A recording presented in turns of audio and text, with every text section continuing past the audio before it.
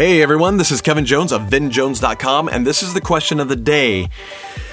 A lot of you have more time. You're not traveling as much as you were with work, or you're just doing work at home virtually, and so you don't have the commute.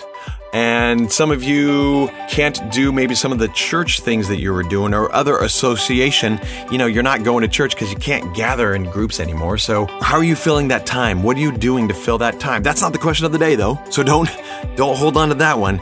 Today's question of the day is based off of that extra time that we have. And now, before all of this happened months earlier, I know that there were things that you wanted to do that you thought, that's just crazy. I can't do that. Or it just will take too much time. There's no way I can do it. Well, now you have the time. Or maybe now is the perfect time to do that crazy thing that you've always wanted to do that you haven't been able to do. Is it to write a book? Is it to start a blog? Is it to start a video series? Is it to do family history and dive in and record maybe your parents or your grandparents and get some oral history from them? Is it to develop a talent? Have you wanted to take up painting or learn the guitar or learn how to sing?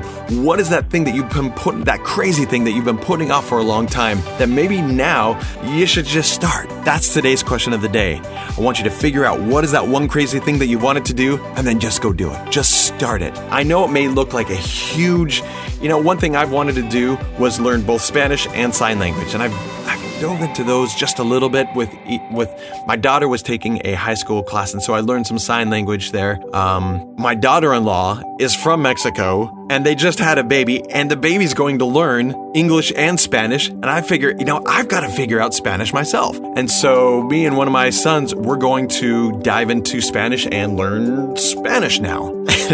And I hope I can pick that up. What is the one crazy thing that you have wanted to do? Then go do it. Go figure out what that is and help others go do their one crazy thing as well. All right. I'll talk to you tomorrow.